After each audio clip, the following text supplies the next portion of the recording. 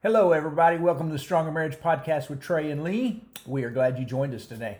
Hello, everybody. Today we are talking about really bad marriage advice. Yeah, and most of these things are things that are commonly said as marriage advice or marriage tips that are really poor advice that have been around as, hey, here's some good marriage advice for you, and it's really not good at all. In fact, it's pretty bad marriage advice. So it's kind of some myths. We're going to debunk. Is that a word? Debunk. Mm-hmm. We're going to debunk some marriage advice and make you realize this is bad stuff. Hopefully, you'll catch some of the points that we're going to make. But we're glad you're here today. Let's throw out a couple of things real quick. We're going to be in Amarillo, Texas, this Saturday for a Stronger Marriage Workshop. Going to be a good crowd. We're excited about that. The Woodlands in the Houston area is filling up, and if you have not registered, you need to get that done pretty quick because those seats will fill up and be gone pretty soon. Yep, looking forward to both of those. We have 2 dates in Tennessee coming up in January. Both are family workshops. A lot of people go, what does that mean? A Stronger Family Workshop is like the Stronger Marriage Workshop, but we also include some things on families, blended families, parenting, what makes strong families, and marriage. And so it's more of a rounded workshop that fits every area. And it's kind of a good follow-up. If you've been to one of our Stronger Marriage Workshops, the Stronger Family Workshop is really good. We get lots of positive feedback on it. And so we got 2 of those coming up in Tennessee in January. Come check them out. Yeah, very good. That'll be great. All right, so let's talk a little bit about some really bad marriage advice, things that some of them you may look at and go, well, I hadn't heard that, or yeah, I agree. And then some of these I think you may be surprised that this might be bad. So kick us off with the first one. So some people say that you shouldn't be your spouse's best friend. And we actually feel like you should be your spouse's best friend.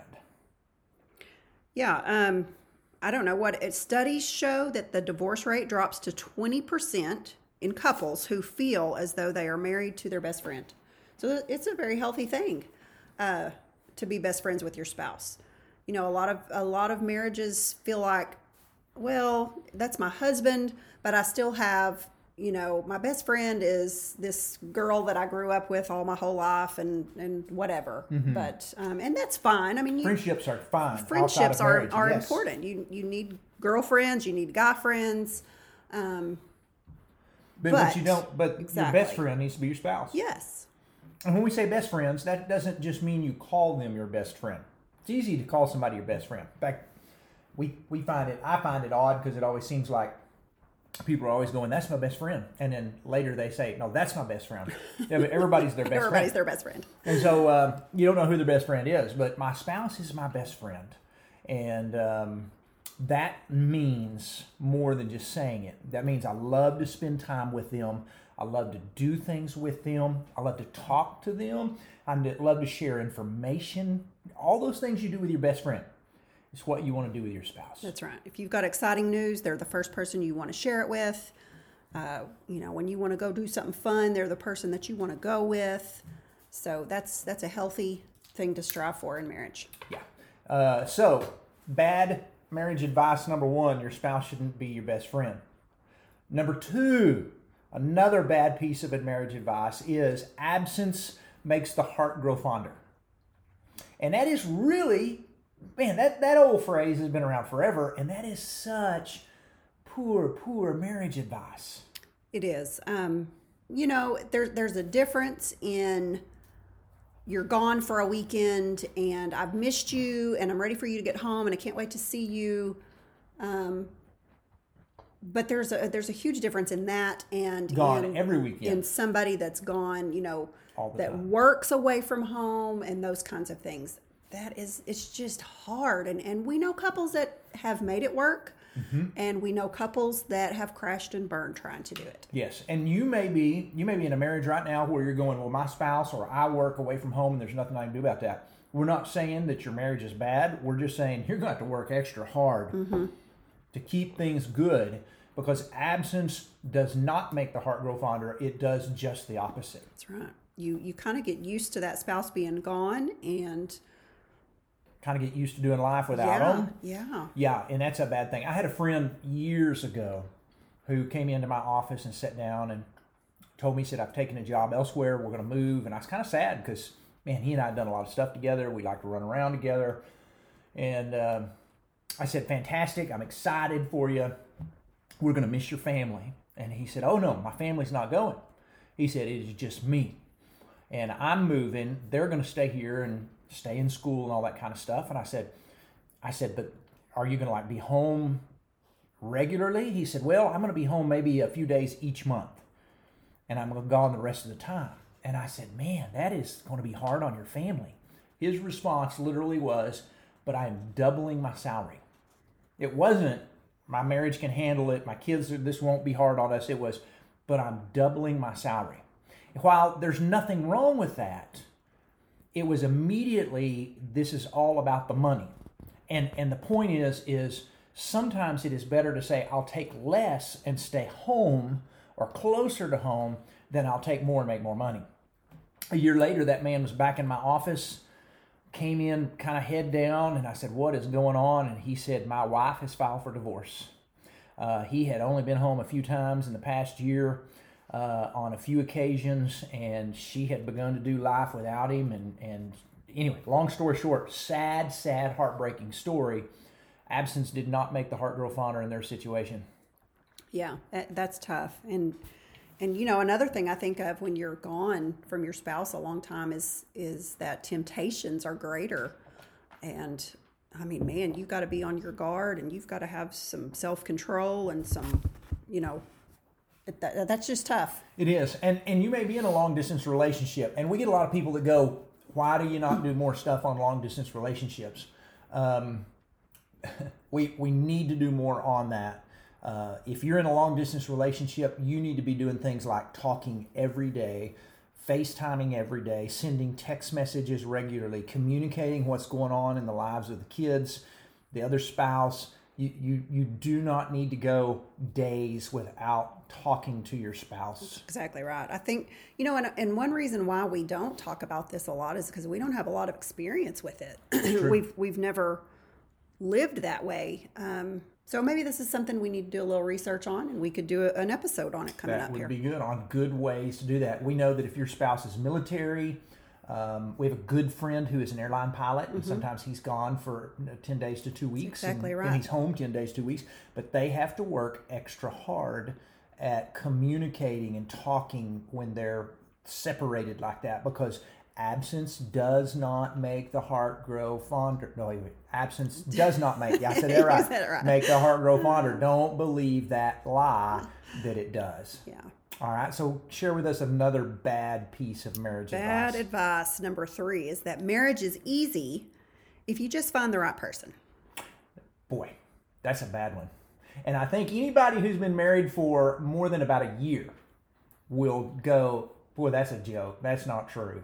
But a lot of people go into marriage and they'll go, hey, I found the right man. This man or this woman is just, they complete me. And because I found the right person, it's going to make marriage easy. There is nothing easy about marriage. It's not. Nothing easy, but it's always worth it Yes, if you're willing to put in the work. And marriage is not as much about finding the right person as it is about being the right person. That's true. That is exactly right. A good marriage is more about being the right person than it is about finding the right person. So don't think marriage is easy just because you found somebody you're compatible with. Marriage will take work. Marriage can be hard. Don't believe that myth. Here's another one for you. And I want to say this in the correct way, but a bad piece of marriage advice is your kids should always come first.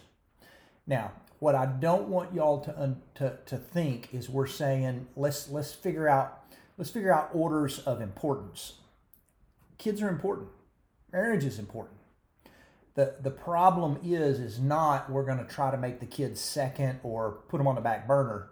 The problem is so many couples automatically just kind of neglect their marriage to raise their kids. They don't try to say, hey, we're going to put our kids on the front burner and we're going to neglect our marriage. It just happens. And so basically we could say, hey, don't neglect your marriage while raising your kids. It may sound better than don't put your kids first. Right. Because we take a lot of flack when we say your kids shouldn't come first. I mean, there are people that will just flat out disagree. Yeah. And if you disagree with us, we're okay. We still love you. We want you to love us, and we can disagree with stuff. But there's 2 or 3 things we'll point out right here. Number one, there's a peak in the divorce rate after children leave the home because couples oftentimes neglect their marriage, and then when all the kids are gone, it's like we just don't know each other anymore. Yeah. So that's an obvious sign that you can't do that. Second thing that you need to understand is it is healthy for kids to know they're not number one in your life. Don't raise a kid who just expects the world to revolve around him. Let them see you as a married couple, going on dates and spending time together, being affectionate together. That's all healthy for them. And the last thing you want to do is raise a kid who's self-centered because they just think, hey, I'm supposed to be number one in this world, and that's not the case. That's true. You know, we pretty much wrote a whole chapter in our book about this topic, and we could probably do a whole episode on the podcast on this because there's just a lot to cover here, so that people don't get the wrong idea about it. But yeah, you can't neglect your marriage for any reason, whether it's kids or jobs or whatever it is. And we're not telling you to neglect your kids. No. We're just saying don't neglect your marriage. It just takes work. It takes work. It takes Get after it. work. All right, give us another one. So when the spark is gone, the marriage is over. This is bad advice. It is bad advice, and we hear that all the time. I just don't feel in love with my spouse. We've lost the spark, and then the marriage should end. And that is such horrible marriage advice because, first, love is not a feeling. It is not something you feel. Although I love the butterflies. You know, I still get those after 32 years of marriage when we kind of sit close together or you kind of flirt with me, then butterflies show back up. I'm not dead, you know. But that's not love. That is a side effect of love. Mm-hmm. Love is action. Your spouse fell in love with you because you did things to show them you loved them, like wrote them notes, dated them, said sweet things to them, dressed up for them, bought them flowers. Love is action. So when somebody comes in and sits down in an office and goes, I don't love my wife anymore, or I don't love my husband anymore, it's kind of a choice. Are you saying you're not choosing to love them anymore? Because love is something you do every day. It's a choice you made, and there are just some days that we don't feel it. Mm-hmm. That's right. Yeah, those kinds of feelings, those romantic feelings, they come and go, definitely. And if your spark has gone out, then it's time to reignite the spark. Find the taser. That's right. No, not the taser. That was a joke. Find the taser. We'll get that spark back in our marriage. Tasing. Oh my goodness. Yeah, don't try that. Okay. No. If the spark's gone, get it back. So what are some ways that people can get a spark back in their marriage when they kind of feel like, hey, the romance is a little lacking, we're just not connecting real well? Can we come up with 3 or 4 ideas of ways to get that spark back? I think so. I mean, we preach it all the time that you need to be dating your spouse on a regular basis. Okay. A weekend away. Yes. Weekend away is a surefire way to reignite some spark. Go to a marriage workshop, retreat, a seminar. Doesn't have to be ours. Find you one somewhere. Yeah. Read a book on marriage together. That's a good thing to do. Listen to a podcast together and talk about it. All of those are good things to do. Intimacy. Intimacy is a way couples reconnect. And if you don't feel close to your spouse, ask yourself, have we been intimate lately? Mm-hmm. Have we been intimate on a regular basis? You go, where do you get that idea? That God created married sex like that to reconnect couples. Yeah, and some people are like, well, but I just don't feel romantic towards my spouse anymore. Why would I want to do that? And sometimes you just have to do that to feel that again. Yeah, it's kind of like, oh, I like you again. That's right. Yeah, that's right. Exactly right. Send your wife some flowers. Send your husband a sweet text message. Just any of those things to help reconnect. But Don't believe the marriage advice that says when the spark is gone, the marriage is over. That's right. It's kind of like saying, man, my car's out of gas. Guess I better go buy a new car. Yeah. I mean, that's just silly. Yeah, fill it up. Yeah, just fill your car up with If your gas. marriage is out of gas, fill it up. There you go. You got some ideas. Yeah. Tell us another marriage myth. Another one is if you ignore problems, they'll just eventually go away. Yeah, and I think that probably is more for men than women. Don't get that wrong. Women are willing to deal with problems where a lot of men are kind of like, let's just ignore it and see if it gets better. That's right. And why do you think men are like that? I think a pride thing. Yes. I think we have a lot of pride. I don't think we like to ask for help. And generally the pride gets in the way and we don't like to ask for help until things get really, really bad. And then it's kind of like, ooh, we probably should be looking to get some help. And Yeah, you don't want to usually- wait too long. Man, we hear all the time, husbands that are like, man, my wife's left me. What can I do? And come to find out, she's been asking for months or years. Please, can we get some help? And Yeah. and the men are like, everything's okay. And then she finally gets fed up and files for divorce or whatever. And he's like, whoa. I'm ready. Let's work on I'm this. ready to work on this. Why are you? And so yeah, don't wait until that happens. That's right. It is important that you don't sweep things under the rug. If there's something going on in your marriage, there's not a book that hasn't been written on that subject. Whatever it is, you find a book, read it together. Go visit with a minister, a mentor, a marriage counselor, but you seek some help. The Yep. best thing you can do is you want to kill your marriage is just ignore all the problems. And we've got to be people who do a good job of stepping up and going, hey, let's talk about this. What do we need to do to fix some of this? That's right. Another one that kind of just flows right into this is that if you have problems or conflict, you have a bad marriage. Boy, in fact, let me just say this. If you never have conflict, you probably have an unhealthy marriage. There's something's wrong there. I don't mean you don't get along. We get along pretty good. But if there's never conflict, if there is never working through some problems, then there's definitely some denying stuff going on. So yeah, that is true. If you have if you think, man, we got some problems or we have some conflicts and we got you got a normal marriage. Right. And we're not talking about like huge, knockdown, drag out fights or whatever. We're just talking about little disagreements every once in a while. Everybody has them. You're two different people and you have, you just have differences. And I mean, there's no perfect people in marriage, so there's not ever going to be a perfect marriage with no conflicts. I'm glad that you don't ever disagree with me. Never. Ever. We should make a tally list of how many times per it's day. probably daily. Yeah, multiple times but that's a day. okay, because we still love each other. Exactly. There are times when I go, yeah, you're right, and there are times where you go, I can live with that.